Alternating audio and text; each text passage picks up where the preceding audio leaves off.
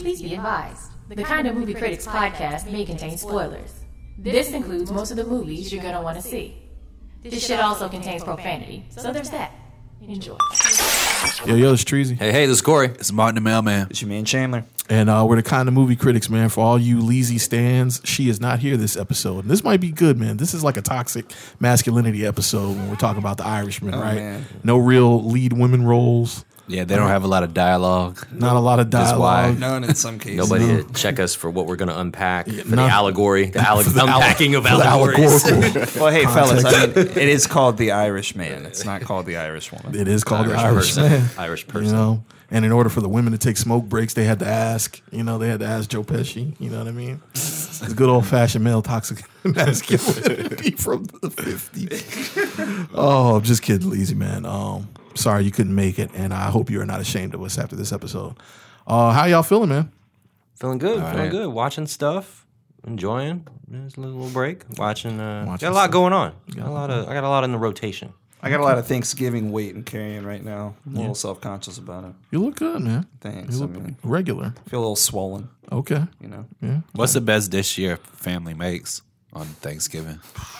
That's a tough one. Water. I mean, my family, that's funny. We outsource a lot of stuff. Outsource. Yeah, they pick up collard greens from this place in Suffolk that's like really good. That's my favorite thing. Everybody knows it. So I get all the leftovers. Do they cook them in pork? Yeah, 100%. That's the jig. My Thanksgiving is super trash. It's not even worth talking about. Shout out to the Coons. Yeah. Oh man. Yeah. Martin, what's the No, best thing you never ate gets on old. Thanksgiving? Probably sweet potato casserole. Okay. Nice. My mac and cheese never disappoints at Thanksgiving. Well, yeah, Kraft is solid every time, bro. Yeah. It's very consistent. Did you switch it up? Did you do anything different this year? Last year you did a little remix. It's just the Or types the of year cheeses that I use. I always keep it consistent. I use the cream cheese in the roux, as they call it. But I always switch it up with what cheese I top it with. Oh no, you did the pesto and the pepperoni that one time. That which was last year. That was a big hit. Yeah, I didn't do it. I didn't do anything special on the inside except for I put dill. I did like dill on the inside, Did like pickles. like dill the herb though. Oh, okay. Yeah, it's like so to give it a. I was like, 'cause there's one way to get me to not eat the mac and cheese. Is if you put fucking pickles in it. I seasoned it with some dill on the inside, so that was probably the only You thing. do I did. like a chorizo or a sausage of some kind. Like You know, I'm around a lot of people that spicy. don't eat pork. Oh, yeah. So if I were to do that, it'd be specifically for somebody. Yeah, because I remember when you brought the pepperoni one, like I took all of it because like nobody ate pork. It was like you and me were the only ones eating it. Yeah, well, that was actually a turkey pepperoni. Oh, you did? Yeah, never mind. so maybe they were. I don't know how this get to the Rachel Ray podcast, but I don't know. yeah, I'm sorry just to shut you down like that, but I know people are like, fuck Treasy's macaroni. But it is good though, by the way. So yeah, man, Irishman, the 3.5 hour gangster mobster political saga. Martin Scorsese, is that how you guys would describe it? I guess. Yeah, political crime saga. I wouldn't call it a gangster flick. Okay, why But is it's that? about the mob. Honestly, we'll jump right into it. Like I don't know. I go off trailers and whatnot, and it felt like this was going to be about a hitman, and I felt like Frank really either he wasn't a hitman or like, I mean, it just was. He killed a couple people, and like I never understood his rise to hitman status. Like, Well, he killed like two. I mean, the real guy killed like 24 people. At I know. least, Like I felt like Allegedly. allegedly. I felt like that was never connected. And I felt like it really... So I didn't know what to think about this movie. I was like, okay, you're in the mob. And of course, mob people got to murder some people every once in a while. But like, I thought this was about a hitman. Yeah. And I didn't really get that he was a hitman. I mean, he killed mad people. I But it think didn't what's show that. Yeah, I think what's interesting about this movie is that like the mob guys are in the mob, but they also have like day jobs. Yeah. Like they're all like union. Like it'll be like a union boss just gets killed out of nowhere, shot in the back of the head. Yeah. A guy who drives a truck like just gets stabbed or something. It's like what? Right. Yeah. It's like they I will all say yeah. that part of it, like the duality of what's going on, like in the union versus the mob. Even though this movie is 3.5 hours, I had a hard time understanding exactly what the Teamsters like even did because I'm not somebody that's familiar with this stuff, and so. And I've since educated myself, but watching the movie, I was like, I just don't really understand why all this is happening. So I think what Scorsese does, I think he does it here, and he does it in all of his like gangster films. To me, he assumes that you have arrived to this material with a certain amount of knowledge about how the mob works or their affiliations and their rackets and things of that nature. Yeah. The things where the mob gets their money. So he doesn't give a lot of narrative or definitions to, because that's the thing, right? It's very cryptic. That's but I feel like Goodfellas and Casino are films that you can follow without that, because I did. Well, I mean, you can follow them, but they were less complicated. They were more like, we catch trucks. We steal shit out of trucks. But it doesn't have to be complicated. That's my whole assertion here. It doesn't have to be so complicated. And because instead, what Scorsese does here is he decides to like literally list every person that was involved in this scheme in real life. Like an actor is cast in that role, and we have to meet them, and they have a scene. And that stuff is less interesting to me than like the actual like narrative strokes of what's going on. I'm not trying to jump ahead. I'm just saying I had a hard time really getting. I did too, because I didn't know where this movie was going. Like I was like, because the trailer, I didn't think it was going to be a movie about Jimmy Hoffa. This was a movie about Jimmy Hoffa. Like this was the disappearance of Jimmy Hoffa, in my opinion. Yes. Yeah. I mean, I guess I knew Hoffa was involved, but like I didn't know what was going on. Like I was just like, what is this movie about? Like I think Goodfellas and Casino give you that audience spoon feed in the early, like how this is going to work, what's going to happen, the setup. This movie jumps right in. Yeah, which I get it. Audiences don't need to be spoon fed everything, but I mean, I would say it doesn't get to like where it's supposed to be going to like an hour and a half into the film, and that's a problem. Yes, but I didn't mind the like rise of Robert. I didn't mind the rise of Frank into like a mobster character. Yeah. In the first hour and a half, I didn't mind that. I was didn't fine really with catch that he was rising to mob status. Like when he finally was kind of in the mob, I was like, wait a minute, what did I miss here? He started as a truck driver, then he worked his way up in both the mob and the way union. they presented it was it felt like overnight he went from a I truck agree driver with that. It seemed like he was brought into the mob because he knew Italian. You know what I'm saying? It seems like as soon as he had that connection and that conversation with Buffalino and knew Italian, it was like, okay, boom, now you're automatically inducted into the mob. But I think his initiation, sorry to cut you off, I think his initiation was killing Whispers. You remember when the dude... Yeah, but like my timeline of events was truck driver, then he stole, he got rescued by the lawyer, they brought him in, then he became kind of a henchman, and then he did the deal with Whispers, and he was like, you fucked up. Yeah. And then he murdered Whispers because he was like, I gotta make this right. Right. And then after that, he was a mob gangster. It was like after he killed Whispers, he was like high up in the gangster. I think what you have to realize is like at the same time, he's also like a truck driver. They don't really show it. He's also a truck driver. He's also a union guy at the same time. Well, and then obviously maybe this is just a testament to like how forgettable the montage was, but that's what the gun montage, throwing a bunch of guns off the bridge. That was supposed to show you that he had killed mad people. And he had sort of rose in the ranks and gained his trust this way. I guess going from, because when we got to like when he had the party, I was like, what did he do? I like, what did you do to deserve this fucking party? Like, I felt like the montage, it let me know you killed a bunch of people, but it didn't let me know.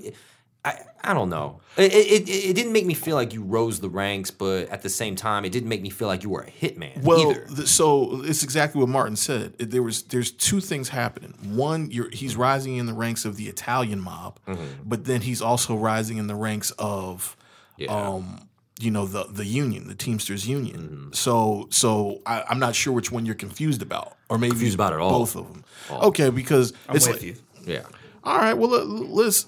I think that, and this is all part of my argument that I'll continue to fight for this whole episode, which is that I think the movie is too long for its own good, and that this stuff becomes opaque when there's so much exposition in the movie. You could boil this down to its basic elements, and it would function as a better narrative. So how do you fix that then? You make a much shorter cut of the movie. Well, but if you guys' problem is that you didn't understand the transition from regular truck driver to now top of the league with that much time, but how do you fix that problem? My answer is that you just supported how the movie does explain that stuff, right?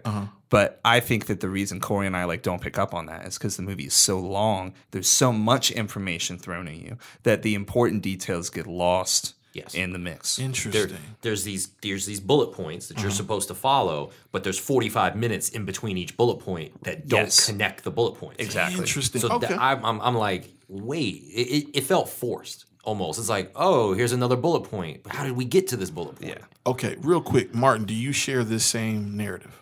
No, I pretty much understand it. I think the first hour and a half is about establishing his relationship with Russ. The next like hour, 2 hours is about establishing his relationship with Hoffa. I think that's pretty much what the movie is. And I then mean, it's of like- course, there's an epilogue at the end after Hoffa gets killed or whatever. Well, it's the intersection of his loyalty to both men. Yeah. You know what I'm saying? It's like now it's put to the test, and who do you stay loyal to? I guess I understood the narrative. Right. I'm just saying is that the presentation to me was very like, meh. Okay, so Like it didn't need to be 3.5 hours. so let's rewind back. Let's talk about what you feel like the important bullet points were in the film for the both of you. For the both of you. To me, Show some hops. the timeline. It was when he drove the truck. Okay. So obviously that established you're a truck driver. Right. He stole, and then the lawyer, him getting off on the stealing, that whole scene, that segment, and then after that, killing a bunch of people randomly, and then probably after that being president of the chapter. Well, he had to become president of the chapter. He had to meet Hoffa first. Okay, yeah, you're right. So meeting of Hoffa, which I don't understand really. That is one thing I admit. I don't understand why he met Hoffa. Like, what was the connection between? Well, he did that taxi job, and then after that, he met Hoffa. And I guess it was also there's a the thing taxi of job. like Russ was trying to get him to be sort of a bodyguard because somebody had tried Hoffa before, so he needed like some heavy around him. Needed some Or muscle. so yeah, But it was a function of Russ being a good friend because it was a little bit more than that. It was Frank saying that he needed more steady work. You know, because he Yeah. was already working for the union, but he needed more steady work. So basically, Buffalino looked at this as an opportunity to solve two problems. That was Buffalino. You know how I looked at Joe Pesci in this film, which we got to talk about. Joe Pesci. You know, we used to see him in Casino, Goodfellas. He's usually the hothead, high wire act. Here, he is very much. He's very calm. He's very, very flatline, like very reasonable guy. And I feel like they tried to establish that very early on with the cigarette thing with his wife. You know, when she started smoking in the car, I thought he was going to slap shit out of her, and he didn't. And I was like, okay, so Joe Pesci's not that guy here. But really, a lot of what he did was solving problems, right? Like things happened, and he was the answer. You know, he's the problem solver. Like he's the anchor in a lot of these decisions of whether or not something happens to someone just because he's very reasonable, I guess. So him introducing Frank to Hoffa was solving Hoffa's problem and Frank's problem. So it was just it was a smart move in that way. Okay. My answer to your question is that I would get to that point where it becomes about these three guys with De Niro's character in the middle. I would get to that way earlier. To me, this is a movie about these three guys. It's like The Dark Knight. It's Commissioner Gordon, Batman, Harvey Dent.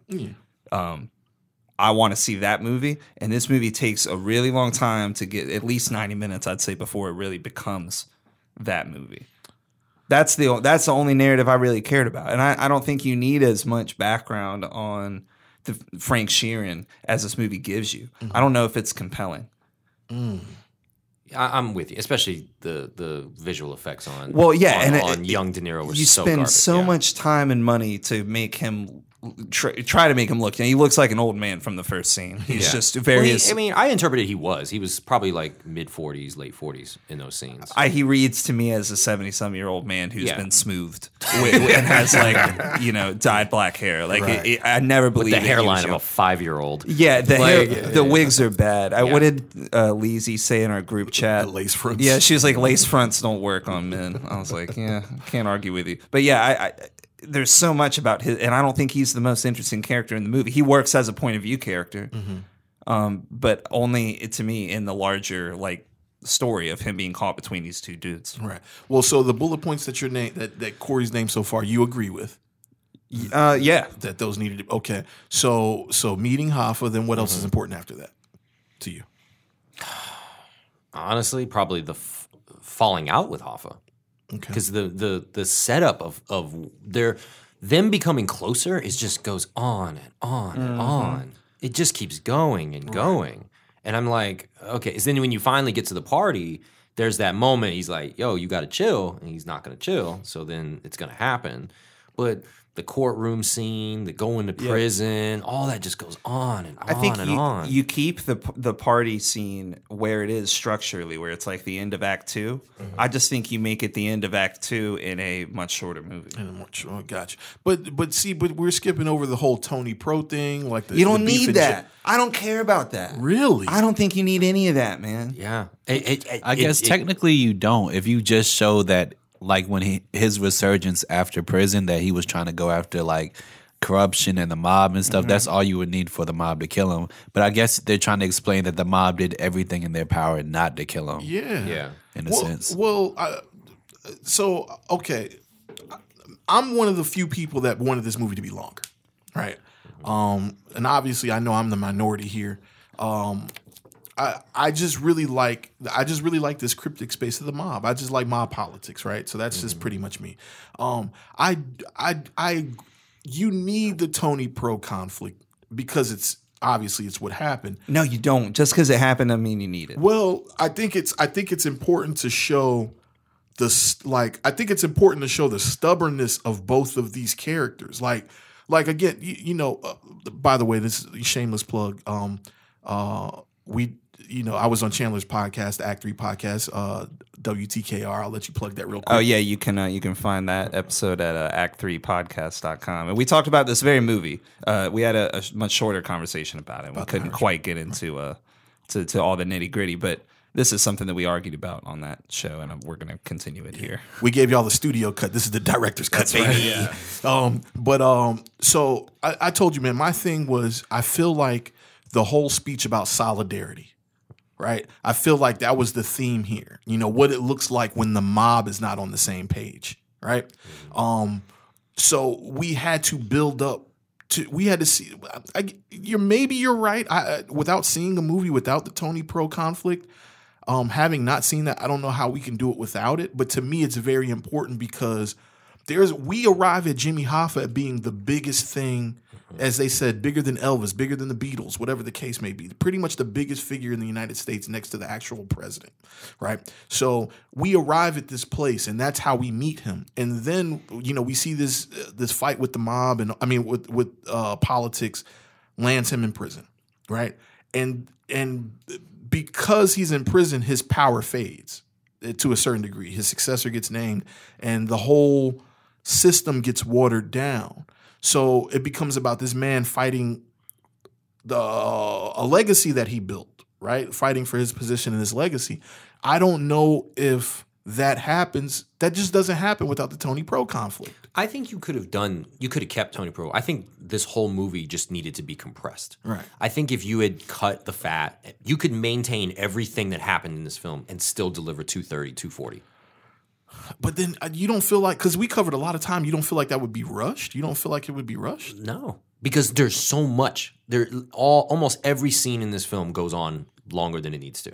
And there is multiple scenes that cover the same emotional and story beats, which is something that is conventional wisdom would say you do not want that in a film, right? But they leave it in here. I don't think there was any pressure from Netflix to cut this down, so I feel like pretty much everything that was in the shooting script stayed in, or at least that's what it feels like. Right. I think you know what's funny. Okay, so I do feel you in that way. I feel like the things that could have been cut out, if you're going to cut out any, the whole Joey Gallo stuff. I feel like the Joey Gallo stuff could have been cut out. Superfluous. Right? Yeah. Because that really let us know where it was just more action, right? More assassination. Tony, that was the guy with the shorts, right? Yeah, Sebastian. No. That was Tony Pro with the shorts that came to the meeting. Tony Gallo is the hot shot with the sunglasses, right? He got murdered. Oh, yeah. He was eating dinner with his wife. Okay, that guy. The guy got murdered in the restaurant. Yeah, okay. Joey Gallo. Okay, all right. So that, I feel like, because I'm trying to think back, where did that lead us? Like, what did that get us? I think it's just to show that Russ has a limit. Like, in some ways, Russ is probably the most reasonable guy in the room. In other ways, it's like, yo, you disrespecting my pen, I'm going to send somebody to shoot you. Oh, that is true. But that didn't even flesh itself out, right? Like that didn't even rear its head in any other place, right? Or are we supposed to question whether or not?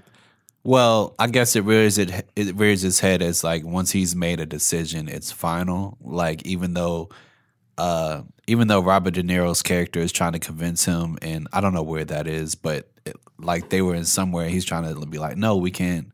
He didn't want Hoffa to be killed. He's like, the decision's already been made. We did everything we could for him. That kind of like once I say it's final, it's final. Yo, you know what that just made me think? Did Fat Tony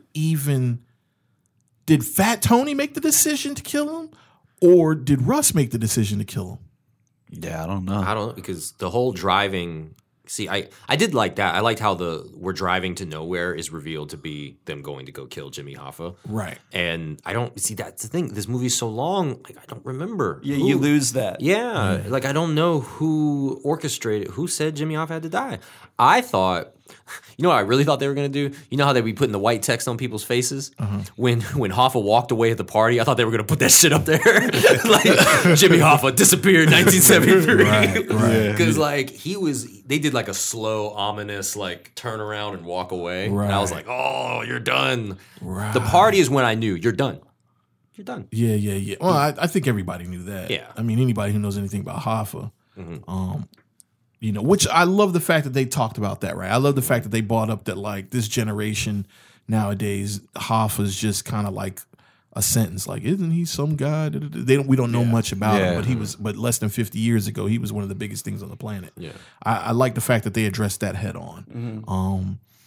I like the way they killed him. To be honest, I thought that was. I've always appreciated that for Scorsese. The way he kills people is very.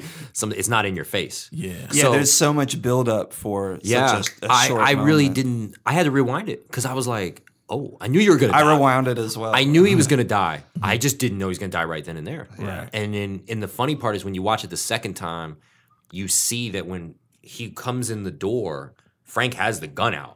Already. Yeah. I thought he pulled it out when he turned around and tried to run, and he didn't. He had it already. Oh yeah. I mean, damn, that's interesting just to hear that y'all didn't, because it's like for me, it's like that was the whole. It was very similar to Goodfellas, right? Yeah. Where they took Tommy to be a made man, and they killed him in an empty house. Well, I think the issue is I'm not well educated in the Hoffa thing, but like he disappeared. There's on record no knowledge of what happened to him. Right. The Wikipedia says that he did leave that restaurant, and that was it. So I don't know what to expect. Right. I don't know if they're going to hit him over the head. I don't know if they're going to do the put a plastic bag over his head. I don't know. So when he got popped, I was like, oh, he's dead. Right. Because you don't know. I don't know if they were going to kill him in the house. I don't know if they was going break his legs and question him. I don't know what the hell they're doing. So that's why it was a shock to me, because you know the ending, but you don't know the ending. But you don't know the details. Isn't it kind of weird that Al Pacino, perhaps the most Italian actor in this country, is playing Jimmy Hoffa, who's just like a straight up white dude. Yeah. And then De Niro, who is somewhat Irish and is, a European conglomerate background. Right. But reads as very Italian, is playing an Irish man. Yeah. And it is the second time for De Niro because he played. It's funny that it's like he never plays an Italian in Scorsese's films. In Goodfellas, he was Irish, right? That because Jimmy Conway was Irish, and then in Casino he was Jewish, right? Ace Rothstein. And then now he's Irish again. When the fuck does he play an Italian guy? Well, they must have been self-conscious this time. Not in Scorsese's film, but in Godfather Part 2. He played the Don Vito Corleone. But the weird blue eyes they give him here, because they're like, people aren't going to buy him as Irish. So give him the glossy blues. Give him straight up like White Walker from Game of Thrones eyes. Yeah. Why didn't they just go with contacts there, man? I mean, I think De Niro is a very distinguished actor, and he's an older man who probably doesn't feel super comfortable Putting having plastic, right. Like, So, nah, and fam. they're already doing a huge amount of digital work on his face. So, I'm not putting contacts in. no, it's listen.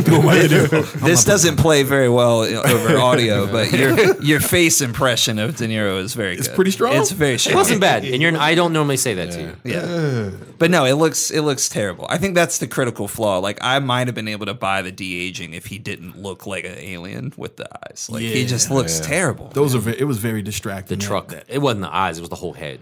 His head. He had like no neck, and Well, yeah, they put a little exactly. scarf around him. I think to hide that. Like it looked bad. I mean, and we talked about this on Act 3 as well, but these are old guys Yeah. who their bodies instantly read their age. Like, you can just tell immediately that this is a guy who's like almost 80 years old. Yeah. And with good skin. right. I mean, and it's just the posture, the way he holds himself, and it also like the shape of his head. Like, Robert De Niro does not look like he did when he was a young man. Right. Yeah. His head looks like an old man's head that's been digitally smoothed out. Like, I think if you look at the skin, it looks real. Sure, it looks like it exists. Yeah. But I've never seen a person that looks like that. Yeah, they should have took the cheeks in a little bit. It's like there's a Like lot when that they should have did been Sam done. Jackson in Captain Marvel. Marvel. They slimmed him down. Right. They take a lot out of his face to make him look younger. Right. Because that's what happens when you get older. But there's it's like plastic surgery. It's like, you know, when you look at like someone who's in their, you know, late in their 50s, right? And they get plastic surgery and they pull their face back and they give it's like you don't look 50 anymore. Like no matter how exactly. young-ish you may look, some of us will age gracefully, some of us will age like an avocado, but it's like you're just not 20. So like I think that's the issue is that you have to be realistic about what you're trying to accomplish. Well, and and I this- think Samuel Sam Jackson was realistic. It's like, all right, let's Yeah. take 10 years off. right, here, right. Not well, 40. Sam Jackson is 70 years old. Yes, he is. And they make him look 40-ish in that movie. So they did take like 30 years off. But you got to account for the black don't crack. So that's Well, like, certainly. And I also think like this is something that as we just keep digging the de-aging hole deeper and deeper, like this is something Ang Lee was conscious of with Gemini Man, where they made a fully digital Will Smith so that he didn't have that problem of looking like a 50-year-old. Oh, they had a problem. They made a shitty movie. So. Well, the movie is terrible, but the special effects on the movie are fascinating. I just can't buy in it, man. I don't know. You don't like de-aging ever? Most of the time it ages literally. Well, yeah, because if you go back and yeah. watch Benjamin Tron, Button. yeah, Tron, Benjamin. It's funny because I made the comment that I thought Tron didn't look that bad. I remember that. And then I saw Tron like It a looks week later. And it horrible. looks terrible. it's terrifying if you look Yeah. at it. It's crazy they thought people would believe that. Yeah, and I just think I don't know. Or you need to be more reserved. I'm trying to think when they did Patrick Stewart in X-Men a couple years back. Does that still hold up?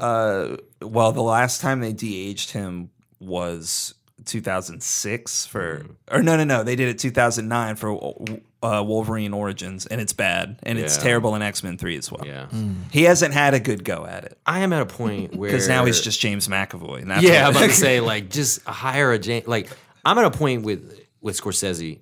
I think you should have maybe hired just a different actor. Yeah, but so much of the story. I mean, I think obviously the draw here is Pacino, De Niro, Pesci. I get it. That's the draw. One, I don't think there's any actor that can fill any of their shoes.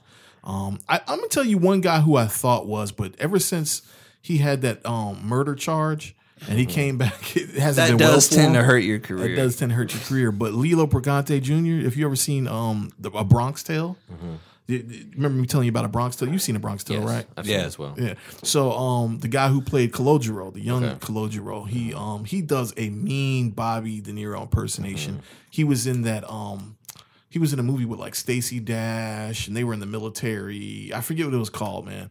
But he did a really good Robert De Niro impression there. To me, outside of him, I don't know any other young actors that really young Italian, young Irish. I'd say Joseph Gordon-Levitt. Put some makeup on him. And You do know the what's Bruce funny? Willis thing. He- Do the I Bruce think he Willis could- cheeks like well, they did to him. I was just thinking about Looper, which is a movie that wouldn't exist in that form today. Yeah. But Joseph Gordon-Levitt could do a De Niro, and he kind of looks like Taxi Driver era De Niro a little bit. You're Do kind you of remember right. James Franco's brother dressed up as De Niro in the comedy? Yo, that was good. He was like Neighbors or something Jinxie that. cat. He had the little cat. He had the fake cat. He did good. You know, Paul Rudd does a really good. Yeah, he does. De Niro At this impression, too. point, I would have accepted, instead of giving me when he was the truck driver De Niro, give me the party De Niro. Yeah, and I just would have been fine because and Like, he's still de-aged at that point, but He it doesn't look as bad. No, because it's much more subtle, Yeah. and he still looks like a guy in his late 50s, early 60s. I would have took that. My brain would have just been like, okay, Sure, that's fine. Yeah, because sure. at that point in the movie, it's not an aberration anymore. Like it's okay. Was it you or was it Steven Chandler that said that there was a posture coach on set? That was me. They did have a posture coach on set, and I think maybe it worked with like Pesci, because I think Pesci doesn't have that problem. Pesci's been old for like 50 years. Right. Well, and the de-aging looks flawless on him. It does. and I think It looks good on him. But he also, I was looking at his posture, and he stands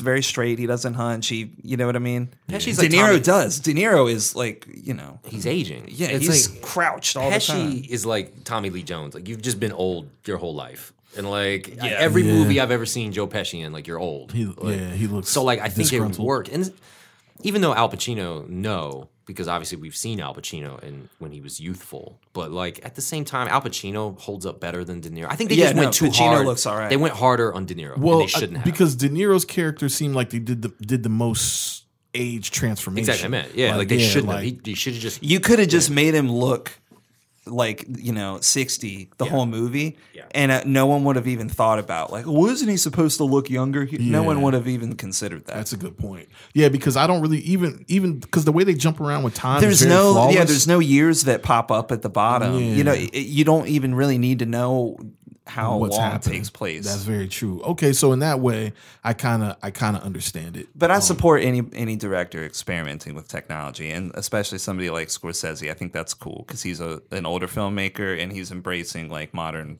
filmmaking technology, and that's cool. I don't want to knock him for it. I just don't think it works. Yeah, and I will say that about Ang Lee too with Gemini Man. I like it. You got it. There's a lot of bravery to digitally recreate someone and then also shoot an entire film in 120 frames per second. Yeah. I mean, I get it. We wouldn't be where we are if these people didn't make experiments. boundaries. If obviously, there's tons and tons of movies that look bad today, but we wouldn't be where we are if they didn't try. Well, I So- mean, Attack of the Clones, like the first large scale production that's shot digitally. Yeah. And it looks terrible now, but now everything's shot digitally, including so the someone Irishman. had to do it, Right. And so, well, you just got to cross that you bear, I guess. I don't know. A couple of things I didn't like about the film too were just creatively, I didn't like the talking into the camera that they gave up on 2/3 into the movie. I don't even remember that. I think that's like you're talking about when De Niro's an old man in the retirement home. Yeah, that's supposed to be him talking to the author of the book. The I Heard You Paint Houses. Didn't That get book. Didn't catch that at all. I didn't- I interpreted it as classic Scorsese who breaks the third wall, fourth wall, whatever they call it. But And- he doesn't do it that often. This Exactly. might So be it's the weird. only time he's so done it was weird. It There's- was like, oh, you did it 5 times and then we quit. There's a like narrative- what? well, there's a narrative element in all of those films where there's always like There a is. voiceover. But it's consistent. It is I consistent. felt like this is the one where it wasn't consistent. It's like, okay, well, so now we're in the old folks' home. Like he doesn't talk to the camera anymore. Well, it only happens in the old folks scene. Yes. And it's because of exactly what Martin said. It's because this guy, if you know anything about the backstory, Frank Sheeran, 3 days before he died, he actually had an interview he where confessed. he confessed all Yeah, this yeah. stuff. So And he stopped eating after that interview. That's, I think, part of the reason he died. really? Yeah. But also too, I watched a little YouTube video that said on record 14 people have confessed to killing Hoffa. Right. Even the guy Yeah. who they did the Iceman movie. Iceman Yeah, guy, I so it's remember like, that. Yeah. all right, guys, one of y'all, somebody lying. so somebody's lying. Right. And then so I felt that was weird. In the beginning, I don't know if y'all remember when they were driving, there was a scene where they wrote I heard you paint houses. Yeah. And it was like superimposed Yes. into the footage. I thought that was weird. I was Oh, like, but well, that's like that's the name of the book. that's the on-screen title for the movie Yeah. at the beginning and the end. but it's not the name of the movie. But it is That's the in the name of the movie. book. It is in the Yeah. movie. Yeah, It's the name of marketed as The Irishman. Right. Yeah. But the movie, if you just watch it in a vacuum, It's- it's I Heard called You I Paint Heard You Houses. Paint It Houses. should have called it I Heard You Paint Houses. That's a way better title. It is a than that. much better title. Yeah, it's like a way better title. Yeah, I would imagine there's probably some marketing reason why. Yeah. They wanted a better Irish demographic. Well, maybe. also, I thought that would have been a good way. I thought, based on watching the trailer, I thought that was going to be how he does like his hitman shit. Like he shows up with a can of paint and a brush. Or and no, he's like someone called. Nice. Someone called. That, you know how like in spy movies sometimes you got to say like something Call a off. painter, Yeah, you remember in what's it called? Breaking Bad. He was like, I need a vacuum model X215. Like I thought that was gonna be. So they call Frank and they're like, "Hey Frank, I heard you paint I need you to houses." take care of this guy. Give him 3 coats, all right? Yeah, like I thought. No primer. I thought that was glossy finish, eggshell.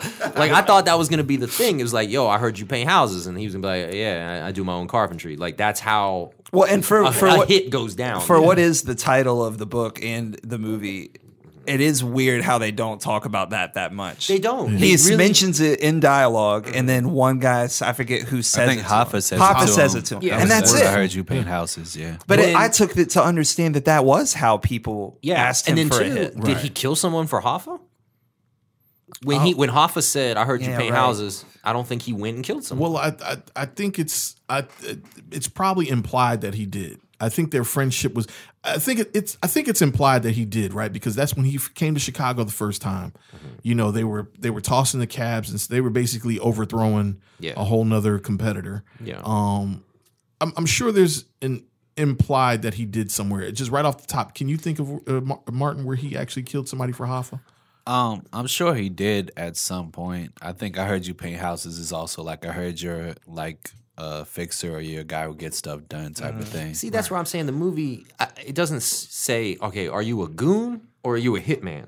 And I feel like, obviously I know the two can be intertwined, but most mob hitman movies, they're very clear about this person, like what this person does. They are a hitman. They murder people, and that's it. But this movie was like, you're in the mob. I just took it as this guy's in the mob. So of course he murders some. Tony Soprano murdered people. But he's not a hitman. Well, but he's not really in the mob. I know. See, It's a weird thing. Yeah, this movie's weird.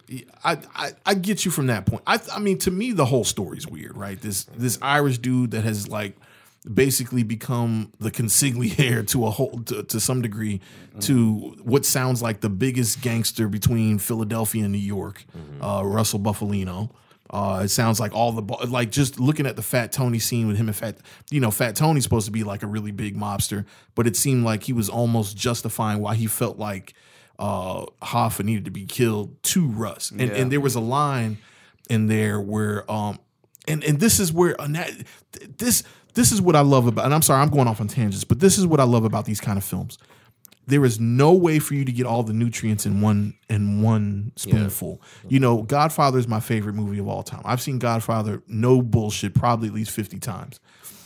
There's like every 10 times that I watch it, I always find a little nuance, something that I didn't find in the rest of the things. And I feel like that's what Irishman is kind of going to do for us. If you look at the history, Casino wasn't regarded as that well of a film when it first came out. Well, because it's like a remake of Goodfellas. Well, but Goodfellas was snubbed. So Goodfellas was like famously very much snubbed at the 91 Grammys. Oscars and Grammys. The original motion soundtrack is what got snubbed. The only thing I think it came away with was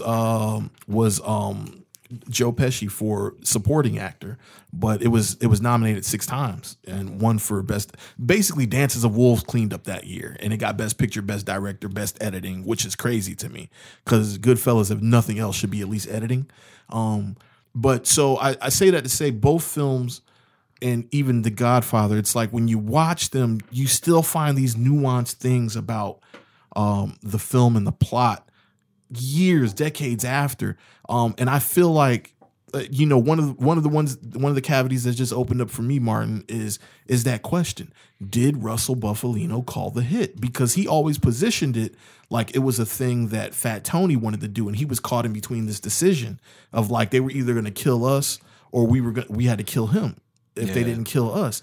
And well, I think it was more like Russ was saying they're going to kill you if this guy doesn't die. Like you and your family are in danger. In a sense, but since you're with me, it's like the same thing with Whisper. Since you're with me, I'm gonna protect you. Well, and that's why they had him do it, right? That's why they had Frank do it to like prove his loyalty. Right. But what I'm saying is, is Russ every time he says they, does he really mean me? I think so. Because Yeah. at the beginning of the film there was they made it a point to say all roads lead back to Russell Buffalino somehow, some way. He Yeah, and okays it's like, everything. and he says the thing of like, if I tell you to do something, I'm telling you're gonna do it out of your own. Like, if I tell you to do something, you're doing it yourself for yourself, yes, in a sense. So he's like, I'm not gonna take credit for anything, right. even though everything leads back to me. That's some boss shit. That's some real racket. Like that's some real, what do they call it? Conspiracy. What's the term for that? Like when, you're at the top of the chain and then you've got all these like capos that do shit and the family's got a lot of buffers. Never mind, man. You guys don't watch enough gangster movies to fuck with the kid, man. There's blank faces all across the room. How'd you feel about the daughter relationship with Anna Paquin? It was weird. I mean, I think I understood it more when we saw the juxtaposition with how much respect she had for Hoffa. But just in a vacuum, I'm like, yo, she's ungrateful on the low. Why did she?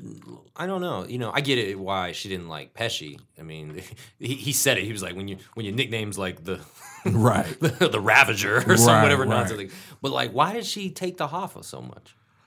Because he was for the people, it seemed Yeah, like. she didn't know he was a bad guy at all. Yeah, I can And, see that. Yeah, And and he he was used his really real nice to name. her. Yeah, Yeah, and he used his real name. he was like a hero to people like back then, I guess. Because I felt like the ending in the bank. I'm on the fence of whether that was forced or if that was like That was probably forced. appropriate. It's like I don't know. The one part of the movie that I felt was rushed was the ending, the basically the epilogue Yeah. of how you are as a person since this event. Your daughter doesn't talk to you. You murdered your very good friend, and now you're in this. Everyone's dead around you practically. So that was the one part I felt was rushed the most. Like even when the last scene, I was like, keep the door open. Well, I felt like everything from like the party to the end almost is like a long short film to me. Yeah. Like it's kind of like its own thing, and I love that part of the movie. But I did feel, and I think it's just because the movie was so long, and I was so tired when I was watching it. Like that definitely clouded my opinion or influenced it. But after he killed Hoffa, it was like, there's 30 minutes of conclusion here? Like it feels rushed, and at the same time, it's like too much. And maybe it feels rushed because it is so much. The interesting part was that I watched this movie in 2 sittings. Okay. I'm sorry, 3.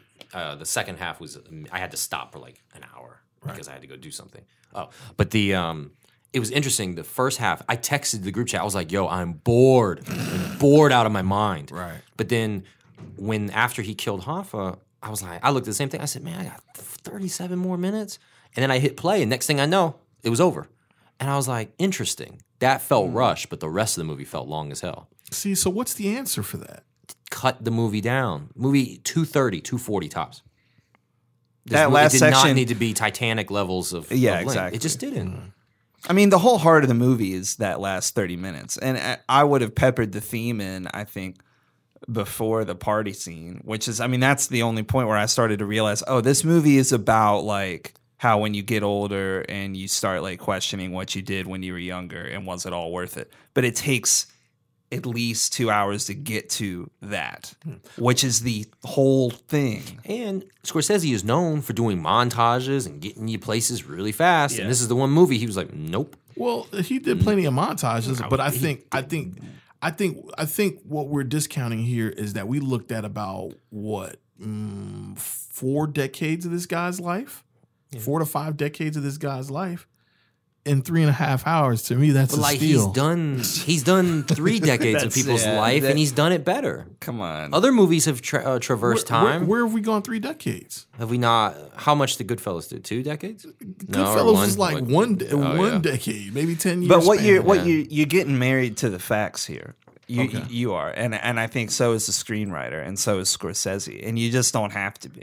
I mean, it's a movie. You're already as factual as this movie is, as much as it sticks to what's there. It wholly invents like how they kill Hoffa. Like there's so much creative embellishment in the movie already. So I would say just carry that same principle out and make this a more digestible piece of art, where it's easier to discern what the filmmaker is trying to say. Okay, so here's the thing.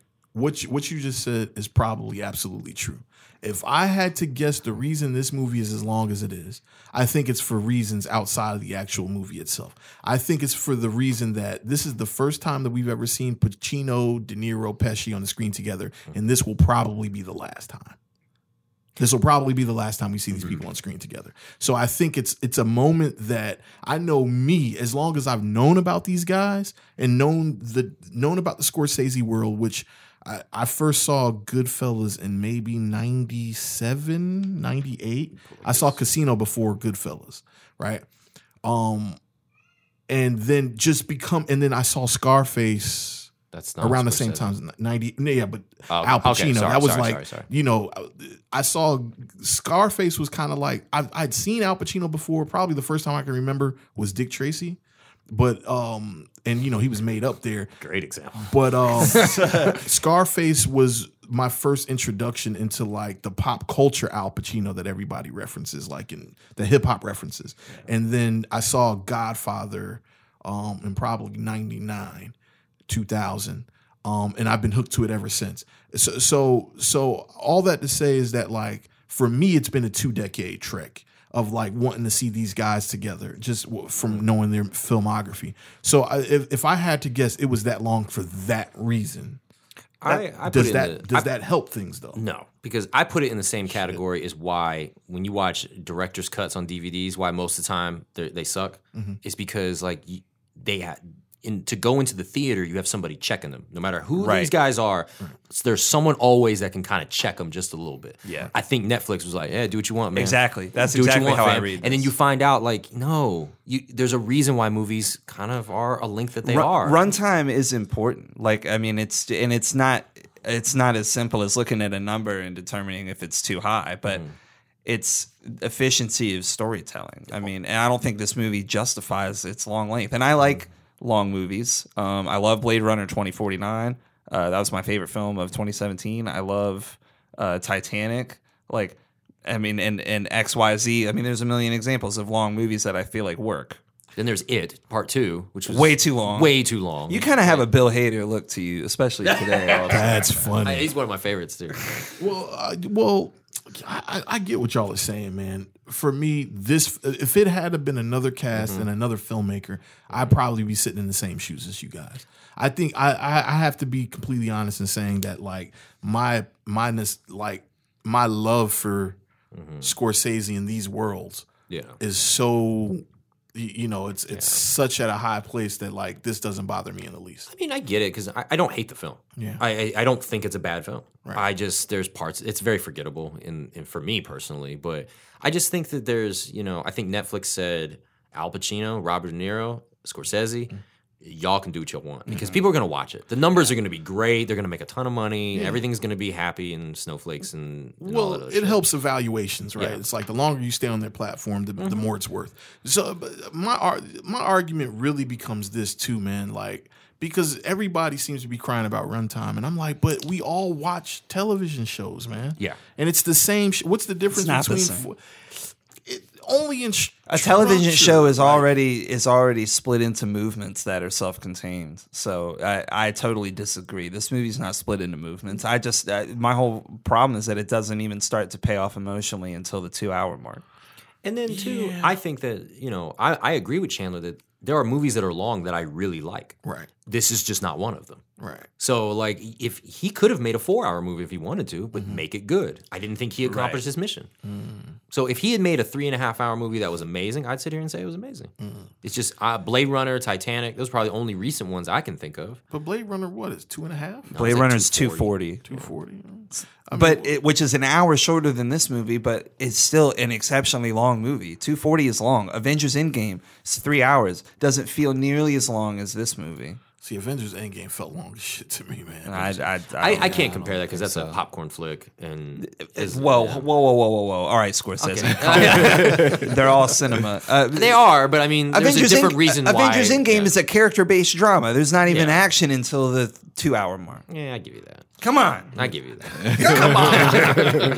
Solidarity. Solidarity. And then, I liked it, but man, Pacino yelling at the screen, I enjoyed that. I to some degree. That's the Pacino trademark. Yeah. Man. You guys talked about a lot of shit that you don't like. What did you like about the film? Oh fuck! Are you serious? I mean, it's fine. I love Joe Pesci. I think that was like my He's favorite great. character in Joe this Pesci's- movie. That's a good point. Did you feel like he gave the best performance? I think probably Pacino gave the best performance, but Pesci was my favorite out of everybody, just because it's so different from what he usually does. Gotcha. And you really understood that character. Yeah, I definitely think out of the top three, I feel like De Niro did the less, but I think that's just a function of the character. Sorry about the kid crying in the background. The building, we share the building with a church on Sundays, and we're recording Sundays, so this is an unruly child. But I feel like out of the three, he did the least. I'm in bed with you. Pause. I'm in bed with you. I feel like Pesci does give the best performance because it's the most outside of what we normally see him as. Yeah. Interesting. I mean, I get it from a bullet point perspective, but like I feel like I've seen this movie already. That's how I came across. Okay. Like I've seen De Niro play, a gangster. Yeah. I've seen him play this, and I've seen Al Pacino do it in regards. Wow, shout outs to that kid. So that's I think my thing. Maybe I know we all wanted to see Al Pacino and Robert De Niro on the screen together, but I don't know. It just kind of fell flat for me. Well, we saw them on the screen together in Heat, right? Well, I think didn't they say technically they're not on the screen at the exact same time? I think that's bullshit. Yeah, I think they I know. actually They're they in had the so shot. many scenes together. Yeah, Like, I know. the death scene. Like there's so many scenes together. I think this movie just felt forced. The whole existence of this film felt forced. I mean, I guess one thing I liked about it is like how it shows how like people hold the Italian mob up to like this standard of organized crime as being like the most, maybe not fair, but like the most like they go by honor, they go by a system. And it shows how messy they are, like how much they fuck up. Like a lot of stuff, like they killed the one hitman just because his boss forgot to tell other people. Like that is stuff very like true. that happening. It's just like they're just really messy in a lot of ways. Yeah. Well, to me, I've always found them to be like when you really start reading the history on these crime families and how they change regimes, it seems like there is just a lot of internal shit. Like exactly what you're saying. There's just a lot of internal beefs that kind of go around the system, and then there has to be retaliation for going around the system. And then the new regime doesn't care about the system, so it retaliates on the system. Yeah. It's just like a bunch of like Almost every Godfather does that. There's internal conflict, and then there's external and revenge. Yeah, it's all. Yeah, Pro had that one guy killed just because he got some votes in like an election or something like that. Like, right, exactly. if like when people just get that like one Jewish, I guess I don't know what he was, but his car got shut up for no reason. It's just like Right. It's like these guys are so messy, but then they'll be mad at a guy like what was it, Joey or whatever, who's like doing wild stuff. But it's like you guys are just as wild. Yeah. Right. That is very interesting. I didn't pick up on that, but you're right. I liked, just the central theme at the end, how this movie feels like it's made by a bunch of guys who are near the end of their line, reflecting back on their career. And I had a pit in my stomach, the whole De Niro getting on the plane to go to Chicago, landing, having to get in the car, beckoning Hoffa into the car like that. It just made me feel bad because I felt like I could connect with where he was at. And I like where the story ends up emotionally. Like the catharsis worked for me. Right. So I do think the journey to get there is long and arduous, and I have a lot of problems with it. But where it ends up, I'm like, okay, this could have been a cool story if it was just presented to me differently. Interesting. Okay. But I get why you like this movie. It is classic Scorsese. It definitely feels like of the same ilk as all the other gangster flicks that he's done. Right. I guess one thing I liked is that it's finally a Netflix film that doesn't like completely suck. Like you choose to watch the ones that suck. No, though. name some really good ones. Dog. There's other Roma, Okay, Roma Roma was was good. amazing. Roma was amazing. Give you that. Dolomite. Those are just like Haven't seen recently. I haven't seen Dolomite. Dolomite wasn't amazing. Look, you're jumping off a ledge. Dolomite. Okay, I didn't wasn't say it was amazing. amazing. Roma was only, and it was never intended to be on Netflix. They Yeah. got so Still, yeah, it's cheated.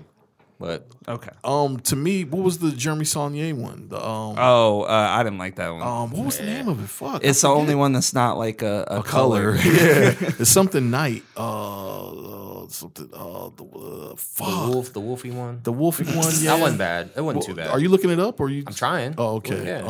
Night Wolf. Night. It had what's his face in it. Sarsgaard. Alexander I was gonna Sarsgaard. go with the guy from James Bond, but Oh, Jeffrey Wright. Yeah. You were gonna go with James Bond for Jeffrey Wright? Yeah, you know his most famous role. I don't know. I don't know. He's got a few. That's the first one that came to mind. on, I mean, Westworld. You know, he's What's gonna be taking you so Commissioner long to look Gordon. this shit up? Hold the Dark. Hold the Dark. There you go. I thought Hold the Dark was so amazing I couldn't remember the title. Hold the Dark. Favorite wasn't movie. bad. Hold the Dark to me was a very, very, very slept on film. Like the underlayment of it was very. I think had it come on another platform. I think Netflix has a reputation of not putting out some not so good movies that are like maybe anticipated, or seem like they should strike a chord, but they don't. And I feel like there's some really good ones that go under the radar because of that. Hold the Dark was like that. I Don't Feel Alone I Don't Feel at Home in This I like World that Anymore one. was That's really right. good. And shout out to did you guys see? Did I stunt on Twitter? Did I show y'all that screenshot? So shout out to Jeremy Macon Saulnier Blair. and Macon Blair, two Virginia filmmakers. They're from Alexandria. They've done Green Room, Hold the Dark, Blue Ruin. But anyway, Macon Blair started following me on Twitter, so slight flex. Well, Netflix is going to follow up with that Michael Bay film next month. So, What Michael Bay film? the one with Six your Underground. favorite actor, Ryan Reynolds. Oh God, Oh yeah, that looks. Well, yeah, it looks bad, Looks like a Michael Bay film, so it'll be bad, but really glossy. but really glossy. what about what was the Meyerowitz stories? The Noah Baumbach joint. Y'all see that? Oh yeah, I didn't see it, but I know what you're talking I didn't about. like it. You know, like People loved it. They got Marriage Story coming out soon. That's the next Baumbach. That's a joint. Netflix film? Yep. Really? Oh, Yes, wow. and that's like the awards talk is so high for Johansson and Adam Driver. Oh, to me, one of the best Netflix films was the first one, the one with Idris Elba and the Beast of No Nation. Beast of No Nation. Oh, word. Yeah. That was amazing. That was an amazing film. I thought. But was that also not it was intended to go to Netflix either? No, it was financed by Netflix, and then I think it was their first attempt to do a theatrical release. Oh, okay. And it was sort of like it was shunned on, like, no, what the fuck, y'all can't, like, because it was released in theaters and on streaming the same day, and that was That's a huge problem with Netflix. I hate how they do that. I think Amazon, first off, Amazon produces much better films, and also they still adhere to like the traditional 3-month window, Right. which allows theaters to actually show their films, and so thus they feel more like real movies, like subconsciously. Yeah. Which I think is a thing like. What you were sort of alluding to, like when a movie drops on Netflix, I think a lot of people just don't view that as this being a quote unquote real movie in the way that something is in the theater. And, there's all this talk like, oh, is The Irishman going to show up in theaters? And then they agreed to a 1-month window, but then they couldn't get the terms to work out with any of the large theater chains. So basically nobody could see this movie in theaters.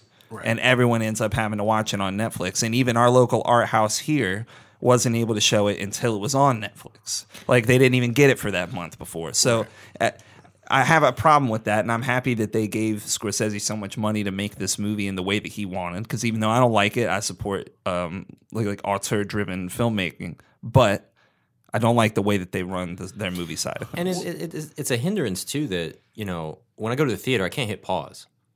So even though I actually typically like to sit and watch a movie completely, I don't like to hit pause or watch it in 2 or 3 days type That's why I situation. prefer to be in a theater. Yeah, but then I know there's people who watch this movie in like 15-minute chunks. Yeah. And it's like, I mean, well, dude, when I was watching, I kept falling asleep because I had been up on like a bender for a few days, and I a bender. Coke will do that to you, allegedly. But yeah, no, I had to keep I'd fall asleep. I was like, pause it.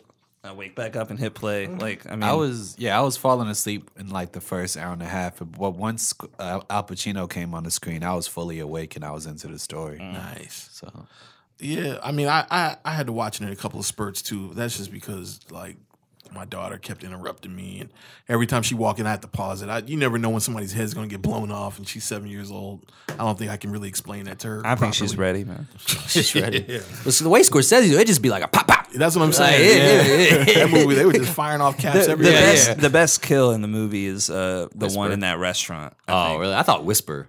I like when he just runs in the restaurant and he's in there, in and out so quick. The he car does comes he around. does and hurts. this. Yeah. Okay. The two can't see what I'm doing. was silly. That was a little too He much. pushes the bullet. That was a little too much. I think Whispers and when they got the guy that they thought was snitching in the federal building. Yeah. Just because that's I really like that, right? They showed us like hitting a real time, and I guess you really don't think about it like the mechanics of putting a hit on somebody, but I really like how they were going into depth with it. Like you want a clean gun with this one. You don't want something that's had some bodies on it. So he's going through this process of elimination process on all these guns, and it's like, all right, we need something that makes noise, but not too much noise, like a 45. So you take out the 45, and then you're left with these choices. I like the rationale behind it, showing that it really is a science to putting a hit on somebody. And then the action is so quick. I mean, the guy, for the Joey Gallo hit, where they said the driver dropped him off, circled the block, and picked him right back up. Like, Yeah, I peeped that too. It's like, yeah. It's really, those little nuanced things. I'm never gonna fucking have to ever run in a house and kill a guy, right? So it's. Hold on. I mean, I hope so. But. Well, yeah, I hope you hope not. But so it's good to see a movie address the details of it in a way that I would never, me being just a normal citizen, would never have to. Maybe short answer, long answer. Like when he killed Pacino, did it feel kind of like, damn? Like it felt so like it didn't feel. It wasn't sloppy, but it wasn't like it was. It was kind of strange how they did it, and it was like I wasn't mad at it, but I was like, man, it felt like such a shitty way to go out. I think that's what I liked about it. Is that it's so It felt unglamorous. shitty. There's all that build up. Yeah. And then it just happens, and then life goes on. Do you think Pacino knew he was going to die, or he just was like, this don't feel right? No, He knew something was up. He knew something was up, but he didn't suspect Frank. Yeah, I know, and so there's always that part that I appreciate Scorsese not doing a Frank, really? But like Instead, it's like kind of like of Mice and Men. Yeah. Like he just Never seen it. Oh, okay. It's a classic work of American literature. Oh, okay. I'm not going to spoil it here. Well, apparently somebody gets someone killed by a friend. But like, yeah. So there's one part of me that's like, oh man, and then it was so sloppy. Like it was just like pop, pop, and he just like slumped over. I was like, man, that sucks. But I do think that is a function of showing us the mechanics of this thing. Yeah, they're this thing where it's like your friends will kill you. You know what I mean? Like because of orders, and that's what makes the mob very intriguing to me, because it's like, do these friendships even really exist, or is it just they exist because these rules are the way they are? You know what I'm saying? Like, are y'all really friends? Or y'all more teammates? Than anything? and I think that, I mean, I'm projecting a lot onto the character, but I think that that's sort of what De Niro is thinking about at the end of the movie. Is like, I let these rules, these arbitrary decisions dictate my whole life, right? And I didn't really live it for me. Yeah, even with the military, right? And he's like, now I got nothing. And now I've got nothing, right? Because he made a statement somewhere in there. He's like, it's like the military. You give orders, you handle the orders, and you get rewarded. For carrying those orders out. And like, where's the reward for being completely loyal to the Italian mob all these years, or the Jewish mob, or whoever was in control? Is Buffalino that? I'm assuming that's Italian, right? That's not Jewish, right? No, it was pretty Italian. Okay, all right, cool. Buffalino. Why would I think that's Jewish? Yeah, that's weird. That was weird of me. It's tough, It's fine. Did you like Romano in this movie? Yeah, I thought Romano turned in some good work, man. Yeah, it was good. I mean, it wasn't really a memorable character, but it was cool, right? It was just a cool character. I like seeing him show up. He's had a few interesting film roles recently. Yeah, to me, the best 6-man award in this one, off the top 3 was Stephen Graham, Tony Pro. I feel like Tony Pro was like I think him and Al Pacino being together, Yeah. like he matched that Al Pacino. I mean, I think energy. he's similar to like his Boardwalk Empire, like Al Capone Al character, Capone, right. A lot like a hothead type of guy. Yeah, I forgot he was Capone in Boardwalk Empire. You know where I remember him from? I remember him from Snatch. That was the first time I'd ever seen him. Oh, yeah. And he played. Have y'all seen Snatch? The Guy Ritchie Snatch. Fuck. All right. So, not fuck you. I meant to say fucking amazing film. I didn't finish that, but Chandler hadn't seen it. So, yeah, you should watch Snatch, bro. Like, Snatch is to me, is probably one of Brad Pitt's best performances. And then it's just like a really, really dope gangster film, man. But it's a British gangster film. Yeah. Really, really, really fucking dope. Lenny Peaky James. Blinders. You watch Peaky Blinders? I saw the first 2 seasons. I really like Peaky Blinders. I never watched it. Yeah, Peaky Blinders is good. There's so much gangster content out there, man. So There's much. so much. And this is that Tom Hardy movie where he's the brothers. Legacy, is that what it's Yeah. called? I saw it with the twins. Yeah. Yeah. Man, I couldn't understand a damn word they were saying. In that Tom movie. Hardy's got a tough accent to discern. That was a decent film. I thought it was a cool. I forgot about it, but it's a decent film. I mean, I would even say, what's that one, the Tom Hardy joint with Shia LaBeouf, where they're bootleggers? That's sort of like a gangster film, too, because it's like them versus, movie, what's his name? I didn't know Guy you could get Pearce. I didn't think you get your throat slit. That's yeah. the part of the mythological bend to that film. I liked it when I saw it. It was a long time ago, Yeah. though. I like that one too. And who's What's that? Lawless is what it's Yeah, called. Lawless. What's the big guy's name that was in that? He was in Zero Dark 30 as well. It's like he's got Jason. Oh, Jason Clark. Yeah, I like yeah. Jason Clark. He's interesting because it's like I see him on screen. I'm like, He gets a lot of like thankless roles, but I think he's a strong actor. One of my favorite like thankless Jason Clark roles is Dawn of the Planet of the Apes. That's the second one, which is like a great movie. It's basically like a Shakespeare film. It's better than the first one. It's the best of the 3, and it's an incredible film. So I won't have you just give me was- some passive comment like that. Like it's better than the first one. it's good seeing you get passionate about a film. I was sorry, The Irishman didn't do it, but I'll tell you, if we want to do a Dawn of the Planet of the Apes cast, I'm here. I'm looking through my notes, man. If we covered a lot. I'm running out of steam personally. It feels like I'm at the end of a 3.5 hour movie about gangsters. I'm exhausted, I'm confused, I'm delirious. I'm wondering why I was here this whole time. That is crazy. Did you guys think the history stuff worked? Like, because there's a lot of references to stuff that happened in history. Like, of course, JFK. You got the Cuban Missile Crisis where he drove the guns down to Florida. Oh, I like that part. Yeah. I thought it was cool to anchor you in the time period. Yeah, you know what I really like about it is that I liked that not just anchoring you in the time period, but also it addresses these conspiracies and it really simplifies them, right? Like so there's a lot of mythology about who actually killed JFK. Even though they got John, it wasn't John Wilkes Booth. Who was the other guy? Yeah, that's Abe Lincoln. All these guys' names run the same, but whoever they nailed for Lee Harvey Oswald. yeah, Oswald for killing JFK. He did it with the comedian from Watchmen. Okay. Wow. Yeah, that was Watchmen, 10 years ago. This Yeah. movie. womp, You guys womp, remember? womp, womp. So, but they take this mythology, and obviously there's the grassy knoll theory and all that. There was always hummings around the Kennedy family having dealings with the mob. So putting it in perspective to me is really cool, whether it's real or not. This movie just says, like, yes. Yeah, the mob killed Kennedy, Right. and the mob also killed fucking Jimmy Hoffa. So that's what I liked about it too, right? The mythology behind what actually happened with Hoffa's body. This is like you hear like he's in Giant stadiums. stadiums. you hear everything, but then just to see them say, okay, he was shot in the back of the head, rolled in a carpet, and incinerated. Like he was basically cremated. It's like wow, it's like the only thing that we have in our lifetime I think to compare it to is like the Tupac murder, right? Where it's like who actually killed Tupac, and then now have y'all been hearing about this thing where like that rapper Glasses Malone? The baby. I forgot the guy's name. Glasses Baby Malone? something. No, Glasses Malone did a song about the baby, whatever his name is. Anderson, Orlando Anderson. They called him Baby G. I forget. I know what you're talking about, but have you heard that, Chandler and Corey? So basically, there's a rapper named Glasses Malone. He did a song. Now, is this pre or post Malone? Glasses Malone has been Free That was Malone. witty. Guys, way Free before Post Malone, Malone. yeah. I'm trying here. But yeah, he's a Crip West Coast rapper. He basically made a song, Baby Lane. Baby Lane, Yeah. He made a song talking about. He made a song from the guy who killed Tupac's perspective, because he said he got the information from one. He said there was 4 people that was in the car, and the one of them that actually lived and was out of prison basically told him the story. He's since died. The only person that's still left is a guy named Keefe D. He's in prison right now. But he basically told him what happened. And, all this conspiracy about what happened with Tupac and how he died. And basically the song lays it out.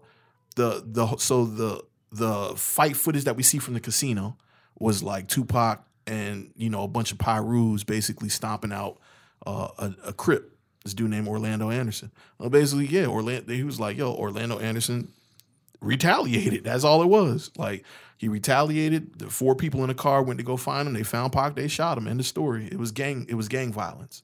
So it's like all this mythology, and it was really just some shit that we already know. Bloods and Crips be at war.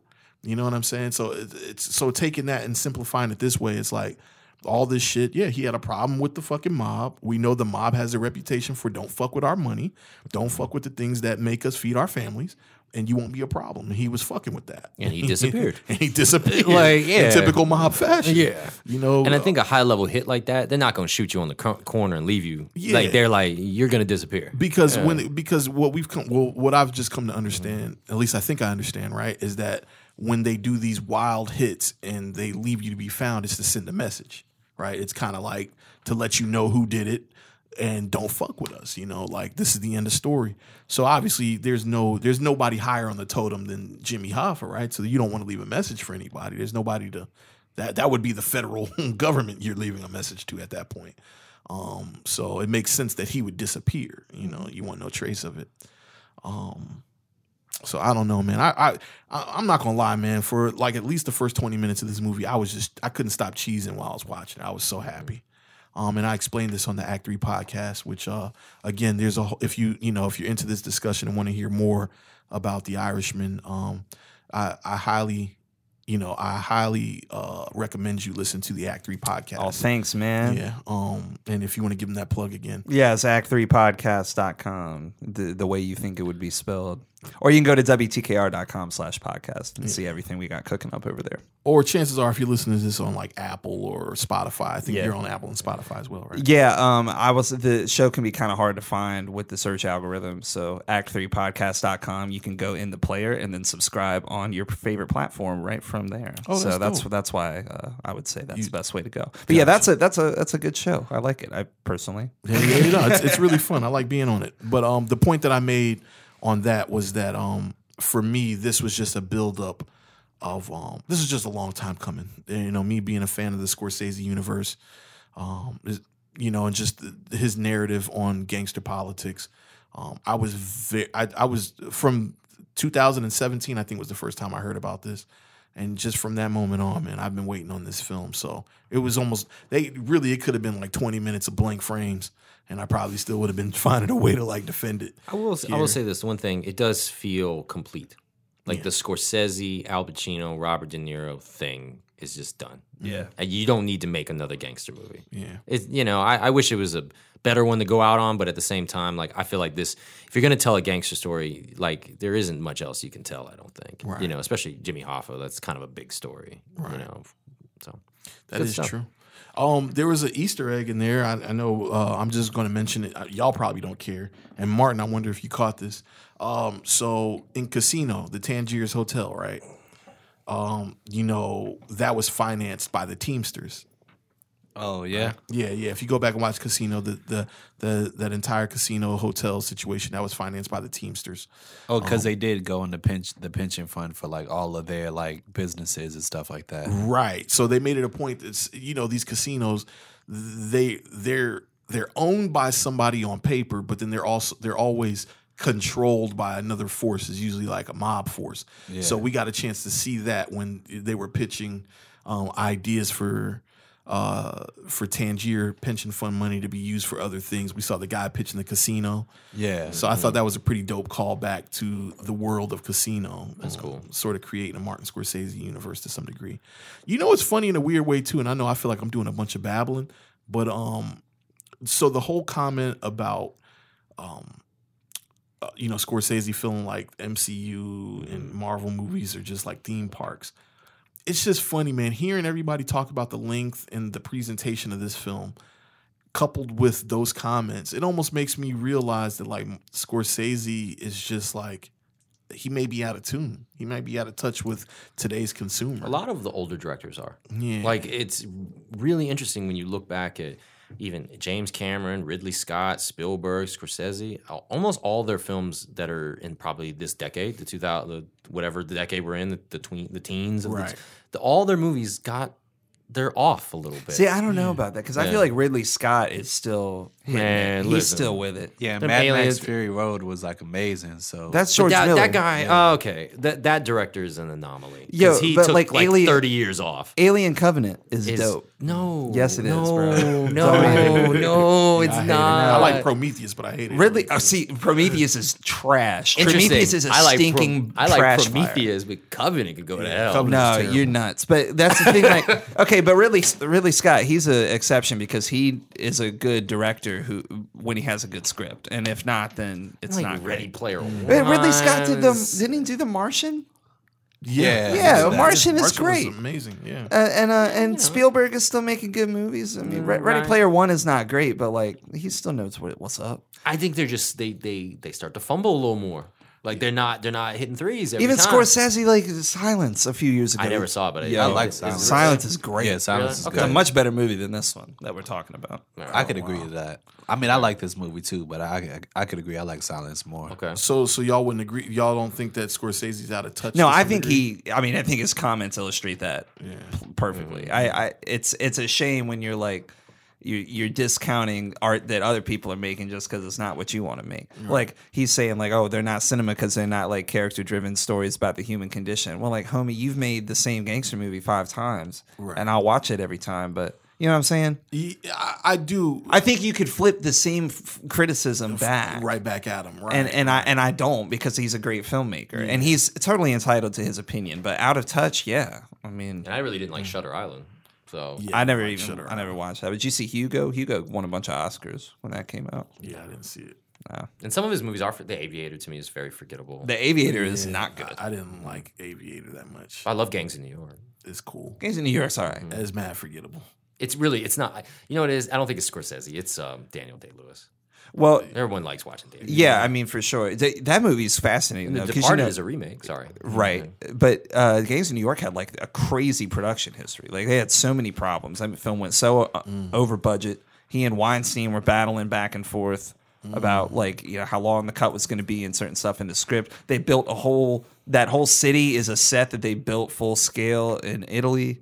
Wow. Yeah. Like that movie is a crazy story. And then they had to delay it a full year because 9/11 happened.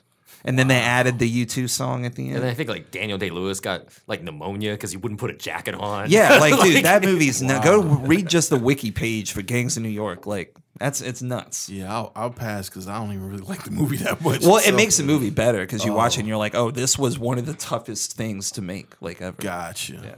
Sheesh. Contractual obligations, boy. All right, man. Are we done here? Are we dropping this off? Yeah, we can drop it up. Land this bird. Land this bird. And surprisingly, we're coming in at 2 hours less runtime. than the I wonder actual why. film. I wonder why that we came in 2 hours early. All right, so let me just make sure my notes were good. So the CGI wasn't that good. We talked about that.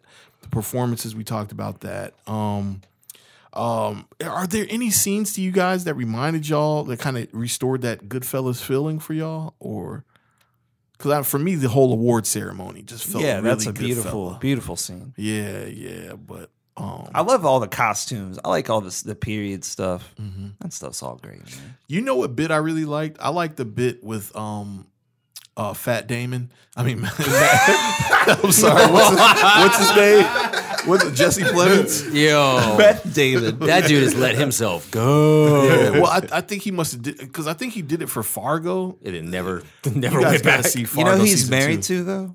Kirsten Dunst. Kirsten Dunst, yeah, who's kind of let herself go as well. No, she is not. Yeah, have you seen on Becoming a God in South Florida? No, but don't talk about her like that. Yeah, she's kind of let herself go, bro. But I think they both kind of did it for roles and then just sort of never recovered from it. We're just like, I'm comfortable here. But you got to see Fargo season 2 because that's when he really put on the weight because he was playing like a guy in the Midwest, like one of the cold states, you know. But I really liked the bit about the fish inside the car when they were going to pick up Hoffa. I thought that was typical Scorsese. It's like we're in the middle of some serious shit and we're concentrating on what kind of. Because it was legitimate questions. Like, you just go into a fish store and be like, I want a fish. What else? Easter eggs. I liked Russell Buffalino when he was sitting in the car waiting for the whole hit, that whole thing of him just like, was that to illustrate just how quick it was? Or, Probably. you know what I'm talking about? Oh yeah. All right, man. I'm into this podcast. I like when directors put like comedians in serious roles. Like Sebastian Maniscalco, he played Joey or whatever, like Crazy Joey. That was Sebastian. He's like a really famous Italian comedian. Does like clean comedy and whatnot. And Jim Norton played Don Rickles. Yeah. That was cool. And of course, Ray Romano played like the cousin to Buffalino. Right. Good observation. lawyer. I liked his bit too. Like, you can tell me. Like, the whole, you can tell. And that line was good. He said, I work real hard for when I'm not stealing from him. That's a classic. I mean, there was a few good, really classic lines to me in here. Harvey Keitel, he did his thing. He added his presence. Oh, that's another one. Harvey Keitel's playing an Italian, but he's Jewish. Yeah. Like extreme, and right. But like he doesn't even look like the real guy in real life. I was just looking at a thing during He's not too far off. They got the glasses. In the mole. I'll tell you, I think the real Jimmy Hoff and Pacino look nothing like. Nothing. They don't at all. Their build is completely Even different. the haircut, they give him like a silly haircut in this movie, and I was like, is that? Do he have stupid hair like that in real life? No. I think he looks more like Pro than he does Pacino. Yeah, agreed. But Tony Pro is so small. But Al Pacino's small too. Yeah. I don't know. I like the way they introduced solidarity. The way they introduced the gangsters by how they died. We didn't really talk about that, but I thought that was pretty interesting. All right, man. The crew's faded, man. So I think we're gonna wrap this up, man. Anybody got any last words? No. Okay, thank you very much for no last words. Just to be clear about this, I want to let you guys know what content's coming up. I am 1,000% trying to put together a Queen and Slim episode and 1,000% trying to put together a Succession episode. And then based on a conversation that I just had, and I want to ask you guys this before we go, I'm trying to put together just a general gangster movie episode. And the reason why is because of the discussions I've been having about this film and a lot of people not liking it. And then I asked somebody to give me their top 3 gangster films of all time before I started arguing with them because I wanted to know how irrational they were. And at number 3, they had American Gangster. And I have a big problem with that. So I named a bunch of films that should have went before American Gangster. And one of them was Menace to Society. And this person made a very good point. They said, Menace to Society is not a gangster film. They said, if the players in the film, if nobody in the film can catch a RICO charge, it's not a gangster film. And I argued against that point, but I thought it was a very interesting point. Does The Good Shepherd count as a gangster film? To me, it rides that line. Yeah. Because it's a lot of like mob gangster sort of like, when we talk about like that type of gangster, it's organized. So even when you start talking about corporate crime, because it's an organized structure, it feels gangster, it feels mob-like. And then when you start killing people in exchange for like other things, to me it teeters gangster. And obviously Good Shepherd does a lot of that. Yeah. So to me I would say yes, but if somebody would argue against that, I would understand why. So I want to put together a gangster movie episode. So I just want to let you guys know, the listeners know, some episodes that are 1,000% coming. I know we're doing an Uncut Gems episode. I'm pushing that, and I'm sure you guys got some ideas lined up. And I know Leezy does too. So Leezy, I hope we made you proud of this episode. If we did not, I understand. It's a bunch of toxic masculinity in a room talking about gangster shit. So we'll just leave it here, man. And to plug the Act 3 podcast one more time, which again, there's more conversation about it.